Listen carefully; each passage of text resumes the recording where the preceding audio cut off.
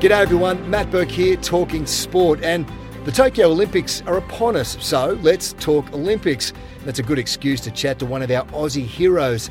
Now, the Sydney Olympics remains such a massive part of any Aussie sports fan's memory, and the legend we are talking to took centre stage alongside the likes of Cathy Freeman in that magic fortnight in 2000.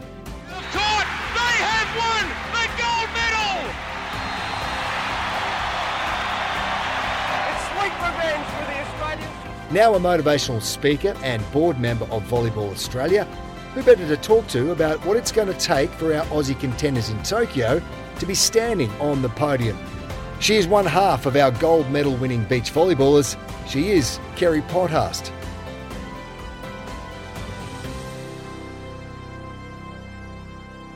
Kerri, thanks for joining us. I've got to go back for you. It's been 21 years since that gold medal performance. Quite incredible. Let me ask you, what's Kerri Pothast up to these days? What occupies your time? Yeah, it has been a long time, Matt. Thank you for having me on the show. I love talking about it. I keep talking about that moment and the whole journey because I am a motivational speaker. I've been talking about it for 20 years. It wasn't something that I planned to be doing 20 years post the event, but after the event, I had a lot of opportunities to share the story and share all the lessons.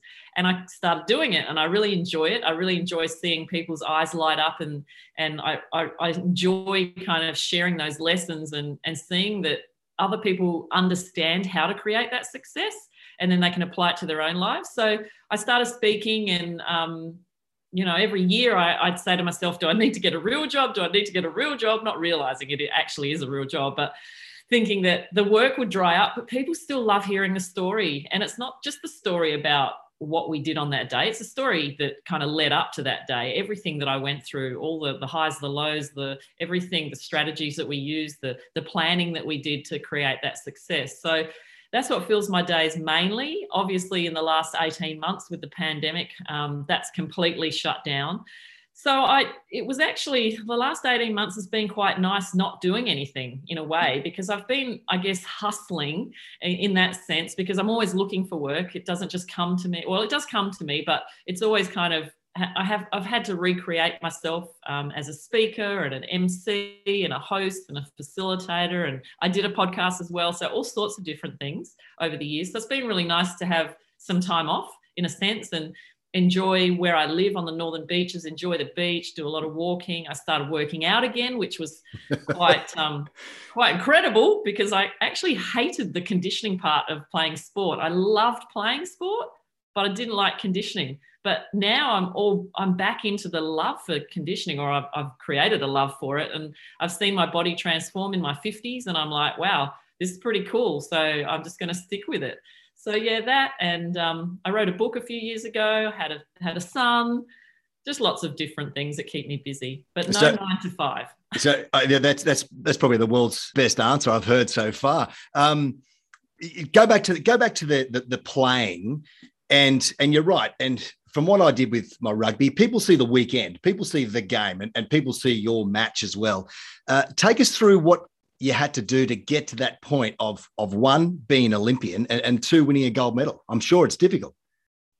Well, it was about, I don't know how many, 20 years of playing sport to get to the Sydney 2000 gold medal match. So, I mean, it started with 10 years of indoor volleyball. I played for Australia pretty quickly in my late teens. Captain Australia after about 8 years. I was then captain of the team, but we wouldn't train full time. The indoor team still doesn't train full-time, the women's team. The men's team does when they're together. Most of them train all over or play in clubs all over the world now. But back then it was work and train and do all your practice around, a full-time job. And then at the 10-year mark, roundabout, I wrecked my knee pretty badly playing indoor, just one landing. I'd already played professionally overseas, so I had that experience, which was amazing. I got paid for the first time playing sport professionally. How good's that? Came back, wrecked my knee, and then wasn't able to rehab. So a year after that, I wasn't able to rehab. So I thought I'll try beach volleyball because it was just made an Olympic sport, and this was back in 1994. So they made beach an Olympic sport for the first time in 96 for the Atlanta Olympics, and I thought, maybe I could get to the Olympics. And here I am, like on the couch with a pretty badly damaged knee. But I did make it. I went through a journey getting there. It was a lot of blood, sweat and tears to rehab. And then I picked up Natalie Cook, being, one of the best players, junior players in the country at the time. And we made it to Atlanta and we won our first bronze medal. And then there was another 4 years of complete, disarray with our team. We split up for a while. We came back together again. We got a mindset coach. We had a personal trainer who worked with us full time. We had our volleyball coach. So we were a team of 5 going into the Sydney Games. And really interesting, Ash Barty winning Wimbledon recently, she talks a lot about our team. It's so much about the team around you. It's not just the players or the people on the court or the field. And so we had a great team going into Sydney. And we planned for that absolute moment. But the funny thing is we planned for after that moment just as much. So we were visionaries and we were taught to think past the moment, the big moment. So the big moment was just part of the journey. And, we'd planned out what we were going to do after the Olympics. We planned, what we were going to say to the media. Natalie planned what she was going to say to the crowd when she had the microphone. And we didn't even know if we were going to get a microphone, but she planned that out. And she actually then said all the things, all the thank yous that she wanted to say to the crowd on Bondi Beach with 10,000 people in front of it. Whereas I was just going, oh my God, I can't believe it. I can't believe it. Well, tell me about, so take you back to 1994 when beach volleyball became an Olympic sport. You were mentioning then. I'm going to take you back a year earlier, 1993. I remember having a drink with a mate at his pub just up here at Pyrmont. And we looked at each other and said, we should go for the announcement when Juan Antonio Samaranch was making that announcement. And we made our way down at 3 a.m., I think it was, for the announcement down at the Rocks there. We scammed our way in the front. And that was for me as a young bloke, that was probably one of the biggest moments that I've been around. The crowd were walking down George Street afterwards. How did you feel about that, knowing that you're going to play an Olympics in Sydney or have an Olympics in Sydney?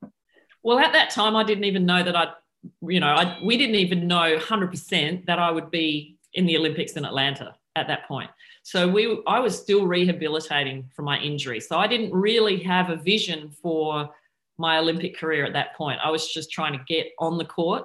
But knowing that the Olympics would be in Sydney, it was definitely an exciting moment for me. I definitely remember that. And then once we qualified and we knew we were good enough to go to the Atlanta Olympics, that's when we started to go tick, tick, tick. Okay, Sydney is our goal. But we had to completely forget about that really at the time because we were still trying to work out what we were going to do in Atlanta and, could we get a medal? And that was, in fact, our goal going into Atlanta. We'd got a few medals, a few bronzes, I think, and maybe a silver. We'd never won an event, a World Tour event, even leading into Sydney, but we definitely hadn't won one leading into Atlanta.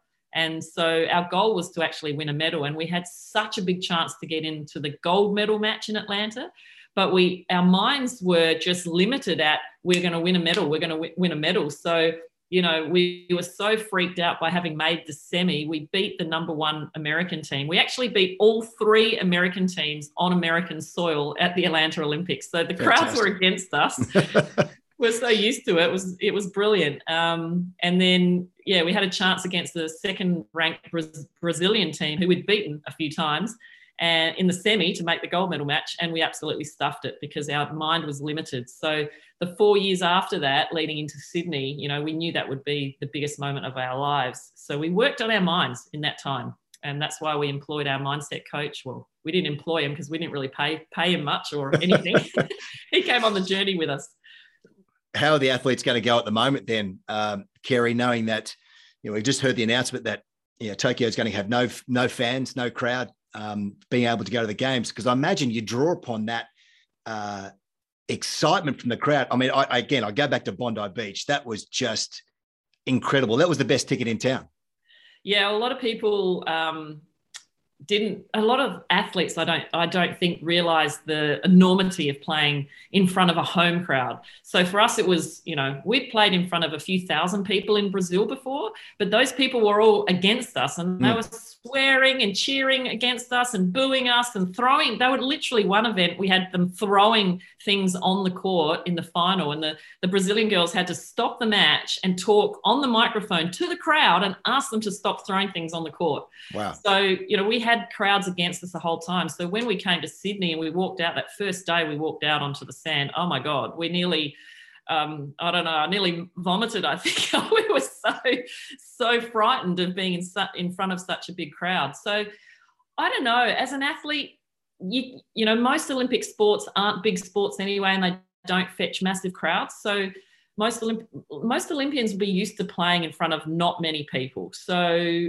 I don't know, they'll be so focused. Yes, of course, there'll be players that miss that whole excitement. And I know Natalie's one of those players. She always orchestrated the crowd, and she was always really aware of the energy of the crowd, and it really helped her. But for myself, when I look back at when I played, I looked down at the sand and I was really focused in my mind. And the only way I could stay focused was to keep the crowd at arm's length and not really look at them or listen to them. I guess I could hear it, but I wasn't listening. So I think some will be okay, and maybe there'll be a few that miss it, but they'll be working on that now for sure. They'll be getting ready mentally for that. After you got your gold medal, what did you do? Did you party? Because it was outstanding place to be in Sydney. Oh, no, I went to bed at 8 o'clock with my cup of tea. We partied. I remember getting back to the Bondi Hotel. So we did the interviews with the media. We went on Roy and HG. You know, we did our drug test, everything that we had to do straight after. And I remember arranging to meet some of my close friends back at the Bondi Hotel. They'd been there since like 2 or 3 in the afternoon, since the end of the match. And by the time I got there, it was around midnight or something. And, you know, they'd all gone because they were just absolutely smashed. So there weren't many left. There were a couple left. But I remember the next week, we just went and watched every sport. We just enjoyed and really got into the culture of the games. And we watched the Hockeyroos women win their gold medal. We went to the basketball women's. I remember taking a whole posse of friends and I don't know, acquaintances to the doors of the stadium for the women's gold medal basketball match where Australia was playing. I think it was the US. And we got to the door and none of us had tickets, and we just pulled out our gold medal and said, can me and my friends come in? And they're like, oh, okay, come in. So we got some seats down the front and we enjoyed that. So, yeah, we just really got into the culture. And, you know, we went to some of the big parties as well. Where is the gold medal, by the way? Oh. Is that it in the background?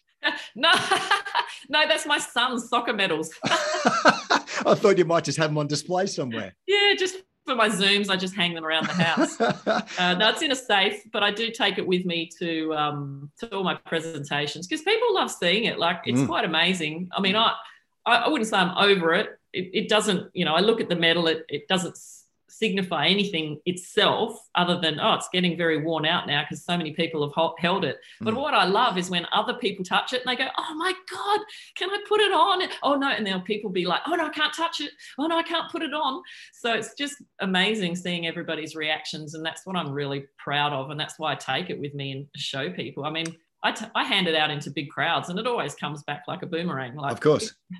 It's never going to go. It's just part of me. It's incredible how you speak so enthusiastically about the memories of, because I'm sure they feel like yesterday as well. Do you find now, looking at sport, it's changed in the last 20 years? I go back to the example of, you know, for the rugby, we won 99 World Cup. The cricketers won the 99 World Cup. We had an incredible run at the Olympics. Yourself, Kathy Freeman, the water polo girls winning gold medals. The swimmers obviously doing well. We seem to be just off the pace a bit in sport. Yeah, it's interesting. I mean, we are in some sports and we're not in other sports. I think it's just the ebbs and flows. I mean, leading into Sydney, there was a lot of money poured into sport from the government and a lot of money poured into our program as well. You know, hoping and preparing to win those gold medals.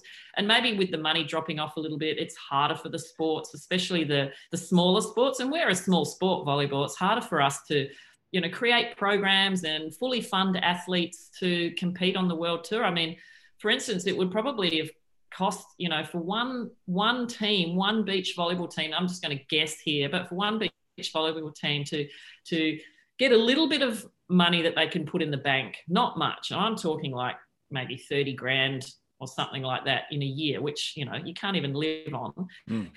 Then have coaches fully funded to pay them, then have their travel and accommodation to go to as many world tour events as they need to in a 12-month period. I mean, it would cost $500,000 to $1 million, I'm sure. Yeah.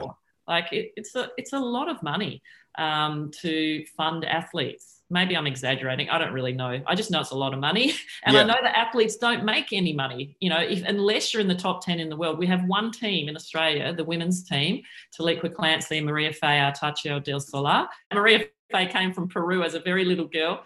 In fact, that's a really cool story. She was given or sent a postcard when she was in Peru, and it was Natalie and my postcard, and she was sent it from her sister, and she looked at it and dreamed that one day she too would, win a gold medal or be an Olympian. And here she is going with, a really good chance of getting an Olympic medal. So, one team out of our entire sport in the country that is, making a little bit of money, enough money to, put some away for the future, whereas everybody else is shelling out. Everyone's just paying for the privilege, and it's really difficult.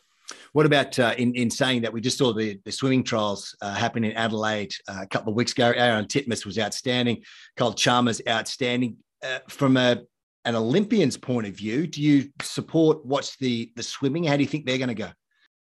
Look, I haven't been right on the mark with the Olympic swimming program. I have met quite a few of the swimmers and the coaches, and they're all very level-headed, and I think they've got a really good culture going into this Olympics. I think everything that's happening in the world probably will bring a lot of these teams closer together.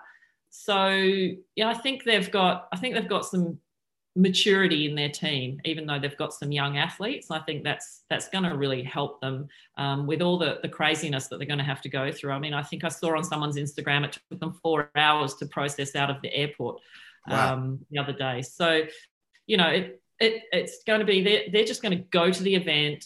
They're going to go straight back to their accommodation. They're not going to be able to see any other sports. I mean, for a first-time Olympian, it's going to be an experience, but they've got nothing to compare it to. So it's going to be better than anything. Yeah. For an Olympian, maybe second, third, fourth time, it's going to be really weird and probably disappointing in a sense. But they have to push that aside and just focus on the positives. And I think, it's not the only event that these Olympians play in. They play in events, all year round and or compete in events all year round, mostly.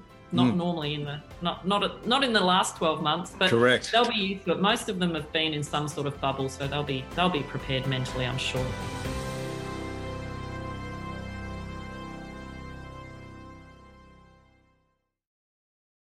Let me take you back to that 2000 again. What was your mindset going into that? You've already spoken about sort of how you're already past that point of understanding what your speeches was going to be and that kind of stuff.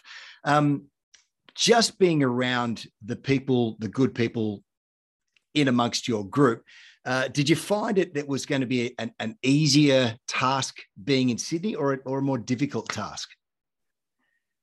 I think being in Sydney was really special, but I think it was actually more difficult than being anywhere else. Being in your home city, your home country is great because you've got all your family and friends. I mean, the night before the gold medal match, I knew that friends of mine from where I grew up in Adelaide were in the car on the way over to Sydney. We were told, don't get involved in trying to get tickets if you make the finals, it's going to distract you. But we were getting involved because we wanted people to come and enjoy that moment with us. So we actually did get involved and got a lot of our friends, because the Olympic Committee actually gave us extra tickets for family and friends for the final that they put aside for the players' families. So that was good in that sense. But I remember the first match we had, we walked out onto the sand. I think I went to the toilet about 17 times before our first game. I remember standing outside the stadium on Bondi Beach and just, freaking out inside and just trying everything I can, using every skill that I'd learned to try and calm myself. Really wasn't aware of where Natalie was. And talking to her afterwards, she was, freaking out herself. And our first match was against Mexico, and they were the lowest seed in the competition, and we were the top seed. And normally an easy game, but the old scoring style was only to 15, and at 11 all, it was quite frightening. And I still remember standing there, knees were shaking, really unfocused, foggy head. The crowd was cheering every time we'd made a point. It was like, yeah. And then the crowd was really upset when we lost a point. So it was like, oh, and you could feel it in your chest, in your body, the emotion of the crowd. So we somehow managed to pull out that match and won it 12-11 or 12-10. 15-11 or 15-12. I can't remember now. But I do remember that it was just neck and neck. We could easily have lost that match if we hadn't, managed to pull out the last couple of points. It could have gone the other way, which could have completely changed our entire program, who we played and how we got to the game. So we would have had to beat the Brazilian team probably in the semi if we'd lost that match, if we could keep going. So, yeah, it was an absolute frightening moment. So we then had 2 days between that game and our next match. And so what we had learnt in the past was, if you want to, if you're looking to get better at something, if you're looking to create success, seek out people who have been in the same situation as you have.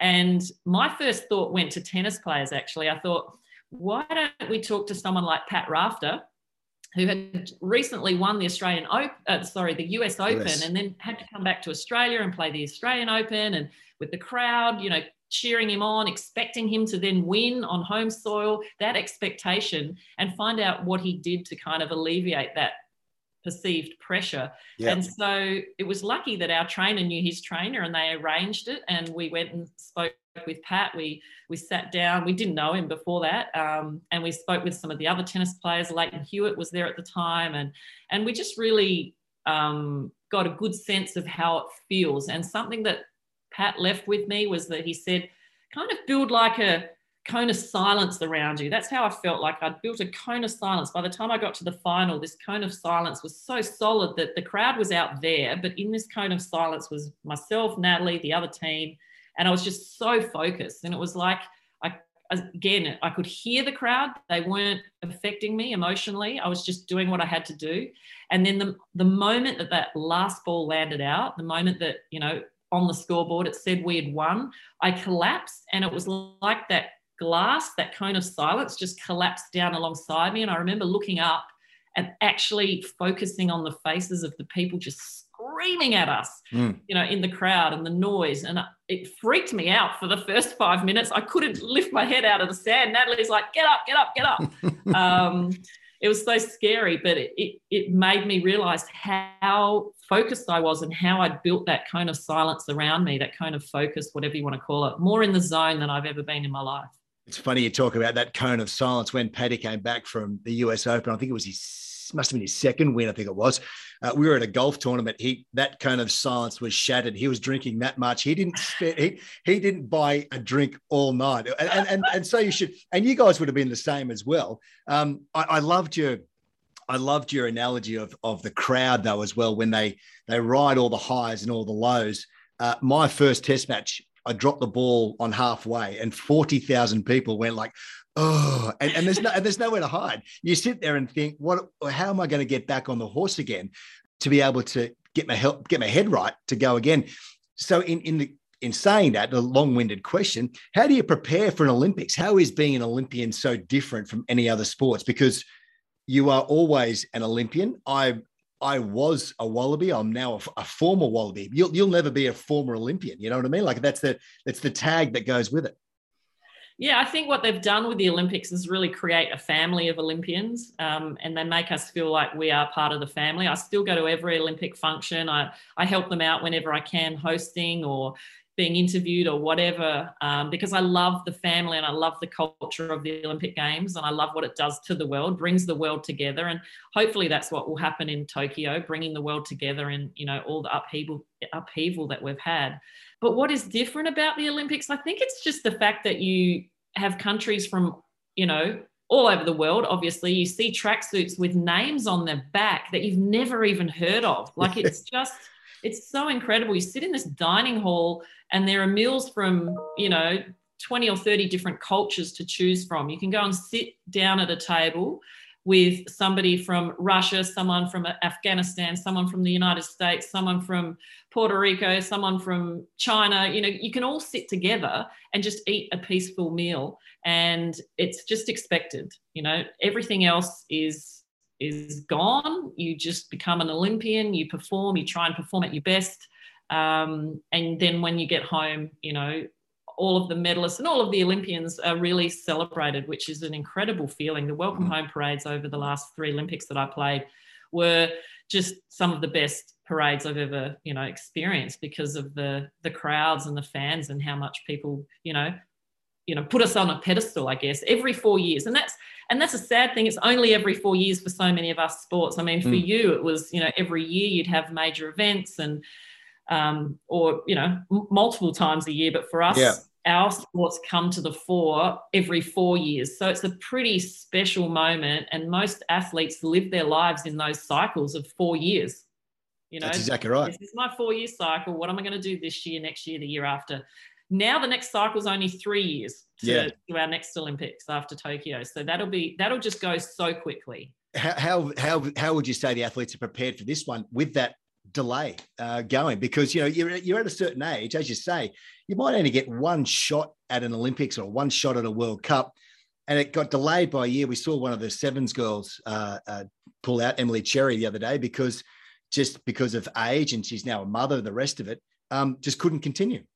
Yeah, I feel really sad for those athletes that were at the end of their careers and they were perhaps just going to give it one last shot. But on the flip side of that, I mean, and that is life. I mean, we had a great second women's team, Bakara Palmer and Nikki Laird, who lost by like 2 points to qualify for the Olympics, for this Tokyo Olympics. So, they're dealing with that devastation of not even going. So there's going to be Olympians who perhaps obviously going to be suffering, maybe not getting there or not at their best because of that extra year. But then on the flip side, there's going to be so many Olympians that have come through in that last year that before didn't have a chance. Like there's an American women's team who weren't even on like the top 20 in the world tour about a year ago. And now all of a sudden they're one of the standout teams and won the last 2 events leading into the beach volleyball.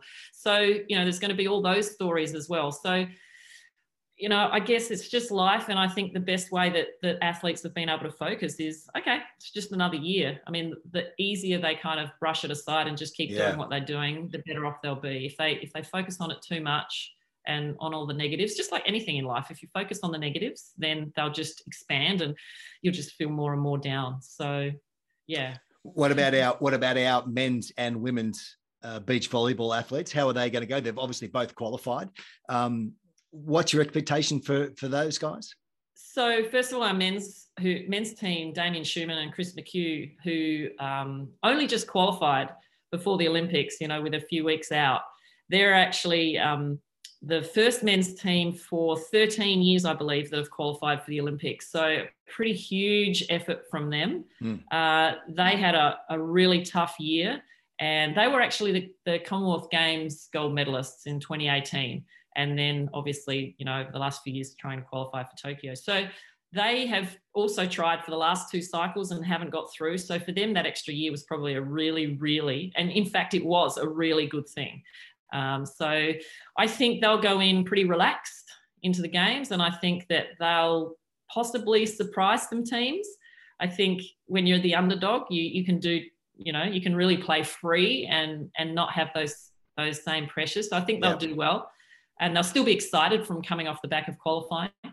And then the women's team, Taliqua Clancy and Maria Fay, they have been in the top 5 to 10 in the world for many years now, so 3 or 4 years. So I think although they haven't had a lot of competition, I think they will thrive in the Olympic environment because they'll have a lot of time in between games. They're incredibly athletic, way more athletic, I believe, than Natalie and I were, skill-wise, and they're a lot younger as well. So I think there's no reason why they can't win a medal, if not a gold medal. Is it changed? I've noticed it's changed a bit from what we thought was cutting-edge technology when you and I were running around. It seems to be sort of what were you guys doing back in the day with the new technology? With how they're trained, their prep, the GPS and the nutrition. Has it made it all that little bit, are they better athletes? That's what I'm trying to say. Are they better players and athletes than perhaps we were? I think what made Natalie and I good at the time was our mindset. It kind of took over when it really needed to. It gave us the ability to play at our very best, which sometimes wasn't better than the team we were playing, but we played our very best under pressure. The teams now, I see that they're physical, they're really in great shape. They can play game after game after game, tournament after tournament, recover quickly. you know, you see matches where there's, you know, 20 cameras on the courts, all the other teams are scouting them. They know their every weakness, their every strength. There's so much more that goes into the sports science and into the preparation of the athletes. But one thing that I think will always be the deciding factor is what's going on in their mind. And that can only be tested at the games, because it's never tested there's no other pressure like it. And you can't see it. You know, you can see if someone's physically fit, you can see if someone's healthy, you can, you know, see how quickly they recover and play well again, but you can't see what's going on between their ears. You really can't. And so that's what the Olympics is going to bring out. And so I hope that our athletes, all Australian athletes, have been working on that. And I think the pandemic has probably enabled them to strengthen that part of their game as well, because especially in Australia, we've been locked out of a lot of competition. So I think that the athletes will be ready to just, you know, play with pure grit and determination because they've been waiting so long. Tell you what, I don't think I would have liked to have taken you on in a game. Your mindset is too strong. I'm getting blown away here. Tell me about, how's the other side of you? How's your body going after all the punishment you put it through over all the years? Well, unfortunately, I just had my 7th knee surgery. I had some. Congratulations. Yeah. I think it's 5 on that one now, 2 on the other one. But, you know, that's just the joys of, you know, the joys of sport for 20 years. I represented Australia for over 20 years. And I think if you count up the amount of jumps I've done, I think one time our trainer counted how many times I jumped in one training. It was 200 times. No. Now, I don't even know what that would be multiplied by 20 years of training. So it's a lot of stress on my poor knees. But, you know, at the same time, you know, my mindset is strong, and I believe I'll be back to, you know, just being a strong woman in her 50s. Yeah. I don't expect to be running around playing volleyball anymore. I'm realistic, but I just think that it's really important, especially in my 50s, to stay strong as I can around my joints. But the rest of my body's actually really good. I don't have any back, shoulder, ankle, any other problems. It's just been my knees. And that's definitely just from jumping. Would you have changed anything what you know now, that the pain, the seven surgeries and the rest of it? Would you have changed anything? I think over the last 20 years, since the Sydney Games in particular, I think the one thing I would have done more of was strength training. Okay. I think that's so underrated, even for non-athletes, underrated. I think, you know, so many women get into their 50s and that, you know, you become weaker, you naturally lose muscle quicker, and you don't have time to work out as much, and maybe you don't have a goal to work towards. But it's just absolutely even more important for us to stay strong. And you probably feel that the same with yourself, you know, to just protect all those injuries. But for the normal, you know, person of our age, I think it's really important, just strength training. Can't emphasize that enough. Now, the Olympics that you have been to, and you've been to a few, which is quite incredible. What's the best event you've ever seen, and who's the best athlete you've ever seen, knowing that you've been around some incredible human beings? Yeah, well, I mean, I've watched a lot of volleyball, and I've commentated or hosted or done some interviews in the last 3 Olympics. So I've been to 6 Olympics. So wow. 3 I played in, and then 3 I commentated or did some hosting. My favourite Olympics, in fact, was 2012, and I didn't play in 2012, but I went as a commentator in 2012, and it was an absolutely incredible environment. I mean, the whole of London was just so welcoming, and every event was in an iconic place. You know, you were at Lord's and you're at Wimbledon, and the beach volleyball was set up in front of Horse Guards Parade, you know, just down the road from the Palace. And every day I'd walk across the bridge from the hotel, past Big Ben, and go and sit next to one of my best mates, who's also a 3-time Olympian, Julian Prosser, and we would commentate on a sport that we loved, with a passion. And most of the people playing were still all our friends, because we'd only just retired a couple of Olympics earlier, so we knew most of the players. And I witnessed Kerry Walsh-Jennings and Misty May winning their 3rd Olympic gold medal. I think it was their 3rd. So, they won 04, 08 and 2012. So 3rd Olympic gold medal in beach volleyball. Kerry had already had I think 2 kids and actually found out, I believe, was that Beijing? She was pregnant. I don't even remember. She's got 3 kids now, but she had kids in between the Olympics and they went through injuries, and Misty, had terrible knees as well. But just watching these 2 incredible athletes win gold, or not watching, but commentate them, was a highlight of my Olympic career. And then non-volleyball, obviously Usain Bolt was a pretty incredible event to watch. And I remember running to the stadium from my commentary and just making his final and watching him win gold. And yeah, that was an incredible moment, just to share that with the excitement and the energy in the crowd. What about back in Sydney after you did your partying and finishing? I got to go to the 4x100 meters. That last event. We also saw Cathy Freeman's 400. We saw the opening ceremony as well. Just quite iconic moments in time. Did you get to see many other events after you finished? I know you walked around with your gold medal and said, "Hey, look at me." Yeah, we did. We got to see as much as we could. What I remember was the hockey, the basketball. Can't remember seeing much else. We were so busy. I mean, we were being pulled left, right, and centre as far as the media were concerned. And then we did want to have some free time as well. So it was those 2 events, the hockey and the women's hockey and the women's basketball, that I remember the most. But Cathy Freeman won the night that we won. And so Tatiana Grigorieva won a silver medal in the pole vaulting that night as well. So I remember being back at our accommodation. We didn't stay in Homebush. We actually stayed in Randwick in what was then a Catholic nunnery, where they'd put up the beach volleyballs and the cyclists so we could be closer to Bondi.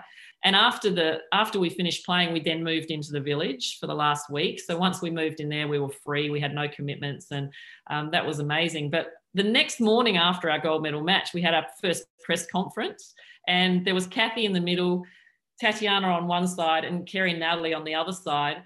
And I still remember I was a fan. Like, I was a fan of Cathy and a fan of Tatiana. And here I am sitting there with a gold medal as well. And there'd be like 20 questions to Cathy, maybe 10 to Tatiana, 2 or 3 to Kerry and Natalie, and then back to Cathy again. And so we felt like we were at Cathy's media conference, but we didn't care because we were just so happy and we were just so privileged and felt, so humbled to actually be there with her.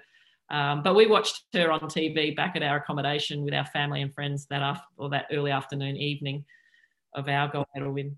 We're coming up to Tokyo, not too far away. Will there be any Kerry Pottharst, Natalie Cook moments or a Cathy Freeman moments for our Australian athletes?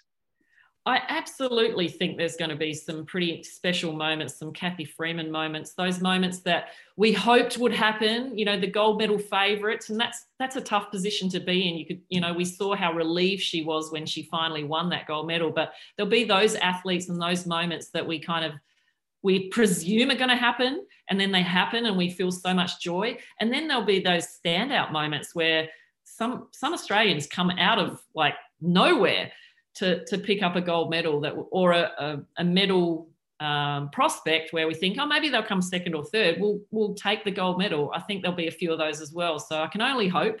But that's going to be the beauty of this Olympics, because a lot of these athletes haven't actually seen the Australians for a while because they haven't been to many events, only a few, whereas some of the countries have been still competing a lot quickly and a lot more than we have.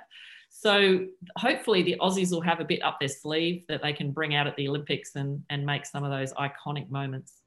Let's hope so. Kerry, thank you so much for chatting. It's always a pleasure. The enthusiasm gets you. And then when you talk about what you did for so many years, it is infectious. So thanks very much for your time. Thanks, Matt. Good on you, Kerry. Thanks so much. Outstanding. What about that? Cool. I want to go out and play volleyball now. It's just like, how good.